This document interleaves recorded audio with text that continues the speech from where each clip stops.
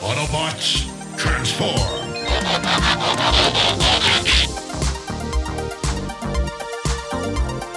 Well, hey, welcome back to the Transformers Nitpickers Podcast Show. I'm Paul. I'm bringing sexy back. And today, it is episode 5 of season 1 of The Challenge of the Gobots. It is the Battle for Gobotron Part 5, The Final Conflict. This episode was written by Al, Jeff, and Tom, and last time in the Challenge of the Gobots, Scooter and Turbo saved Matt and the kids while Psykill had humanity build an army of Zods. And in this episode, Leader 1 gets to his feet and hobbles away like a little wimp. Yeah, he's all smashed up and he's trying to get away, and Zod's just following him, and Psykill's watching this. He's like, oh, how Zod likes to play with his food. But Psykill gets a call from Braxis, who's like, the Zod fleet's ready to lift off. So Psykill's like, cool, I could sit here and make sure Leader 1... Actually, that's not Psykill's voice. He said, cool, I could sit here and make sure Leader 1 dies. I'm going to go check on the Zods and make the same mistake as every James Bond villain. He's going to personally supervise, and meanwhile Scooter and the kids are still hiding behind the computer right behind him, and they're eavesdropping, and Scooter opens a panel on his chest and starts pressing buttons to get help for Leader 1. So the help he's looking for turns out to be contacting Turbo, who we see some guards walking through. Okay, I know you love doing the whole day-night thing. This is a bad one. So it's day where Leader 1 is. We cut to Turbo, Matt, and Anya in the bushes hiding from guards. It's night in America, almost arguably in the same state, but we don't know. And Scooter's like, hey, come help us. And Turbo says, we're on our way. We're going to save Leader 1. And then we cut to Leader 1 and Turbo shows up. And it's day. I jumped the gun on that because there's a whole thing where Zod grabs Leader 1 in his jaws, but like Turbo shows up within a half a minute, and it goes from day to night to day. He's right there, and he distracts Zod while Leader 1 gets to the Compa-Oter. No, really, pause it at 322 and look at the sign. The Compa-Oter. So the compactor, but he turns the lever on, like weakly pulls on it. And then Turbo's shooting at him, and Matt and Anya are like, how do we take him down? Turns out, conveniently, there are nerve sectors on Zod's belly, and it's his weak spot. It's his bright red target on this dark blue monster, that's what you got to shoot. But Zod buries them under a bunch of cars. Mm-hmm. And then Leader 1 gets Zod's attention, and then he climbs into the conveyor belt leading into this compactor, and he's got a metal bar now for reasons, and Zod sees him go into this thing, so he goes around to the other end to look inside, expecting him to come out, but when he looks inside, Leader 1 is standing next to the belt rather than on it. And he starts walking back out the way he came in. The Compa-Oter is like, it's a whole building. It's Pretty not just much a car compactor. But yeah, Zod gets in there and sticks his head in the wrong place and gets it smooshed. Yep. And he's still alive, I guess, but Leader 1 uses that metal bar that he brought in like a javelin, basically throws it at the red spot, and that's it for Zod. He's down. And Leader 1 makes it out, but he is weakened. He passes out, and he's going to die. Commercial break. And when we come back, Dr. Turganova asks where they can find a power source. Matt's like, well, why don't we just use Zod? He must have enough power still left in him to light up Atlantic City. So there's a little bit where they're like, hey, be careful. Dr. Turganova like hooks everything up, but there's a little bit where they're like, hey, this could wake up Zod, but we got to take a chance, and pulls the lever. And then Leader 1 turns into Wolverine. Pretty much, because his bent and smashed body starts to repair itself. Fine. But yeah, his eyes open, and Matt pulls Dr. Turganova in close, and she doesn't seem to mind. I'll say I got that much where I was like, okay, their hands are on each other, even in the scene with Coptor or last episode, whereas like they were in the hallway, like they're comfortable with touch, but I honestly wasn't picking up on the vibes that you were. But it doesn't matter. We go back to the command center at Cheyenne Mountain, and Psykill emerges from the command center that landed, and he is pissed that Turbo and Scooter are still alive. Mm-hmm. And speaking of Scooter, he's still in the command center hiding behind that computer. And Braxis is like, oh, Psykill, welcome back. But yeah, Scooter wants to make a break for it now that they've landed, I guess. But Leader 1 radios in, and he tells Scooter, all right, let's just open a door for us. We'll be there in an hour. Yeah. And Braxis is put in charge of security. He has to go watch the security room because Psykill wants all the doors, that big door in the side of the mountain. He wants that kept shut. So Nick and AJ and Scooter start slinking through the base, the military base, looking for the security control room. And in order to march past some guards, he does his Psykill hologram again. Yeah, they just march hologram past the guards, and Nick and AJ are following him, and he's like, all right, men, straighten up. It's D-Day. So happy birthday to me, I guess. And they just salute him. Yeah, they're almost goose stepping when they walk, the kids. But Crasher starts initiating the countdown of 10 minutes before the Zod army is launched to Gobotron, and then we cut to Gobotron, and all the Renegades, all 4 of them, have been captured. Yep, and the Renegade headquarters is back on the ground again, so that's nice, but it's on fire, so win a few, lose a few. Then we go to the Guardian Council, and this is when we learn some new names.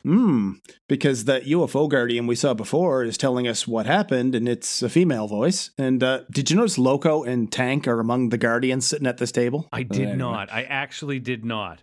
But yeah, so she starts talking. It's a brand new GoBot. It's 2 brand new GoBots. This one's a UFO named Pathfinder. That's a cool name for a spaceship. And if you're buying Pathfinder for your kids, why not buy this car named Z-Man? What the fuck, Z-Man? I'm sure they're referring to Peter Z-Man, the Dutch scientist that won the Nobel Prize in Physics in 1902 for the discovery of the effect that bears his own name. What? I mean, yeah.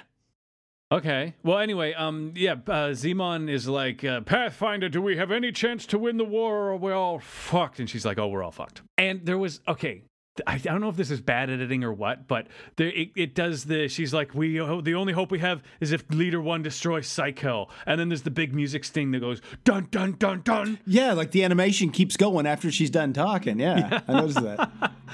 and the only thing she does is just, Anyway, commercial break. Yeah, and when we come back, Braxis basically tells what looks like mission control that the doors need to stay shut, and outside the room, the kids tell Scooter they can't be seen, or Braxis will get suspicious, so it's up to Scooter to clear the room, and like Scooter's still doing his, Psykill hologram bit here. So he marches in and orders everybody out, and the humans, like all the lackeys, run for it, which makes sense. But Braxis is like, something's up. And Psycho says, don't worry about it. I postponed the invasion. I love children. Yeah.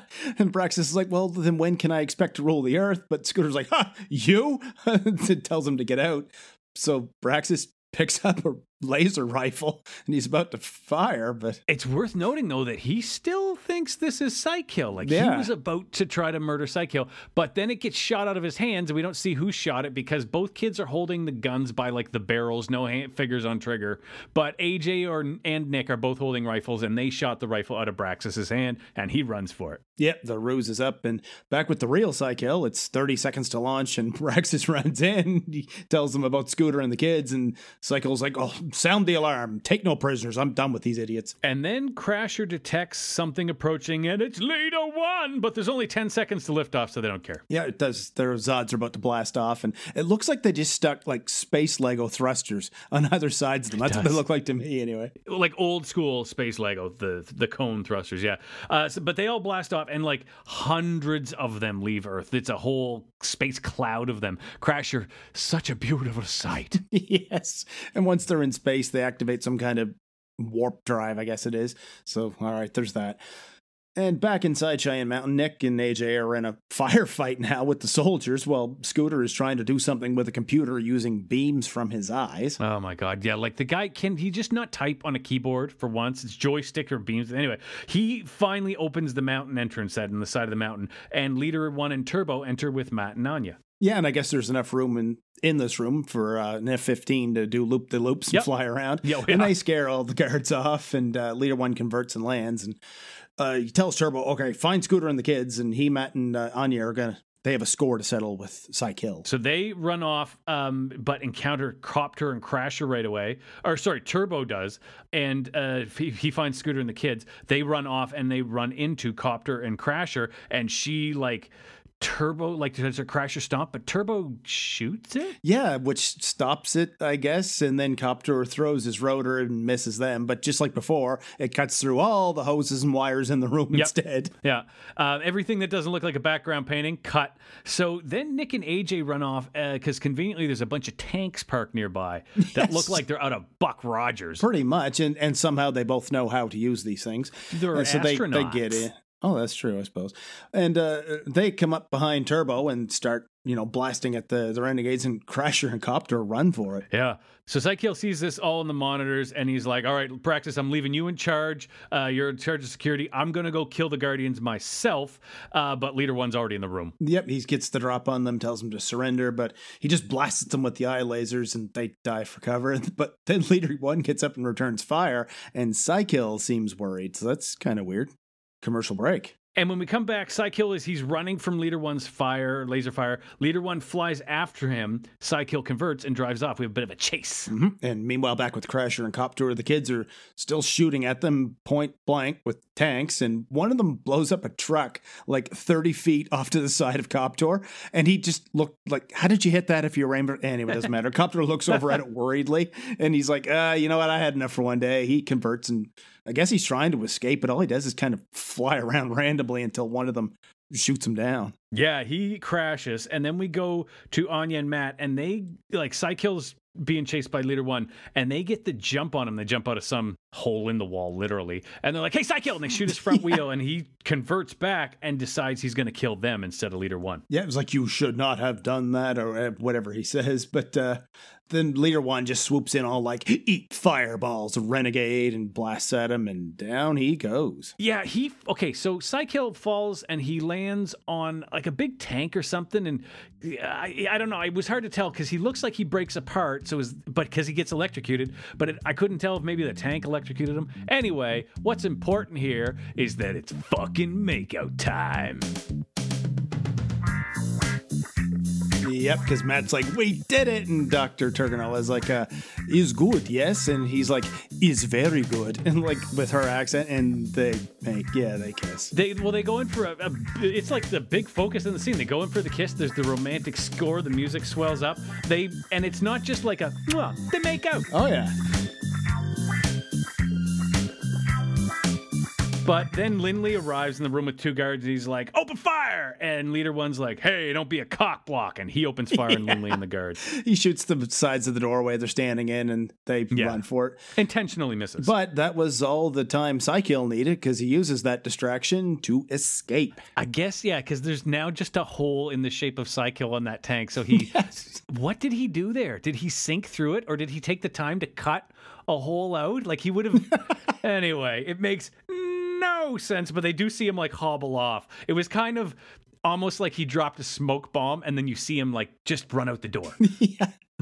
It would have been cooler if he wasn't even there at all. Yeah, but he gets to the room with Braxis, and the way he's drawn here, he looks way smaller than Braxis, but he tells him, like, you know what, man, I'm leaving. You can have the fucking place. Enjoy it while you can. And then he blasts the mind control device, the pulsar generator, whatever it's called. Yeah, and not only does that cause him to lose control of all humans, which he doesn't care about, but it destabilizes the Sorium, which is enough to destroy the entire planet. Yeah, and then Psykill activates the Astro Beam and sends himself somewhere, but wouldn't that only be temporary? Like, wouldn't he eventually come back? Anyway, it doesn't matter. Yeah, I didn't think of that. But yeah, he sends himself to Thruster just as Leader One arrives in the room. Thruster flies off, and Psykill is like, Copter and Crasher, you're dead, but I kind of don't care. Bye! Yeah, farewell. And back with Leader One, he has Braxis by the scruff of the neck, and he tells him, all right, because Braxis is like protesting and all.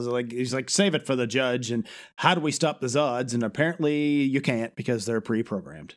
All props. This is a great idea on Leader One's part. He says, okay, let's just use the Astro Beam to project or teleport the Sorium into the middle of all the Zods, which they do. Yep, and kaboom. And it's actually great because Psykill had just now caught up to them, so he witnesses his entire Zod fleet become nothing. Yep, and the explosion hits the thruster too, and it doesn't blow up or anything, but it kind of knocks it off course.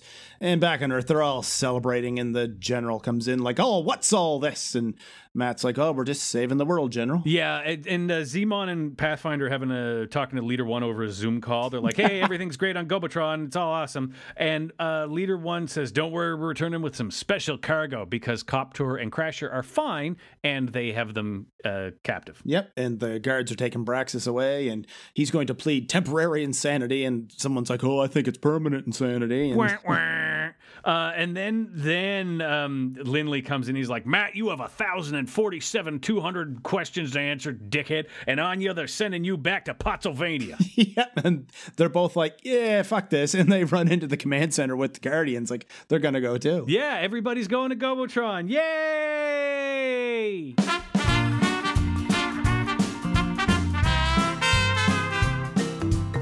Leader 1 is badly damaged and he needs a massive power transfusion to survive. Fine. Let's not worry about how the power he eventually gets bends him back into shape and dusts him off. It's too stupid to worry about. Matt suggests they hook Leader 1 up to Zod's body, as there should be plenty of power left in there. Now, Matt is an astronaut, which means he has a university education and very likely a master's degree in some branch of engineering or applied science. But you know what he doesn't have? A doctorate. It's not Dr. Hunter, it's Matt Hunter. And that's the problem here. It was Dr. Turganova who was all like, oh, where could we possibly find a source of power, before Matt suggested Zod. Now, had it been Turbo or AJ or Nick that asked that question, fine. But this is the same Soviet scientist that is so renowned for her work that she's known to NATO. And what did her work involve? Thorium crystals, which the West also knows she hoped to someday develop as a clean source of energy. She's a world-famous expert on energy and getting energy from unconventional sources. And never mind Zod as a source of energy. They're right next to a car compactor. What do they think it runs on? Steam? Snidely whiplash turning a hand crank on the side of it? Get out some jumper cables and hook Leader 1 up to that. Or better yet, directly to whatever's powering it, idiots. No chance of that coming. Well, here we are at the end of another episode of Tafinpis and the end of the Battle for Gobotron arc. I gotta tell you, Paul, I really like this series thus far. I'm in. The next episode we're going to watch is Time Wars, thus begins the great continuity issue. If you have too much time on your hands, you can find us on Twitter. I'm at John Sobey. Paul is at PMcPherson1. Yeah, make sure you take the time, though, to rate and review us on your podcast app, whatever it is you listen to us with, and tell all your friends. Tell everybody you know. You can tell them they can find old episodes of the Transformers Nitpickers podcast show at transformersnitpickers.podbean.com. And until the next episode, keep on transforming. See you next time.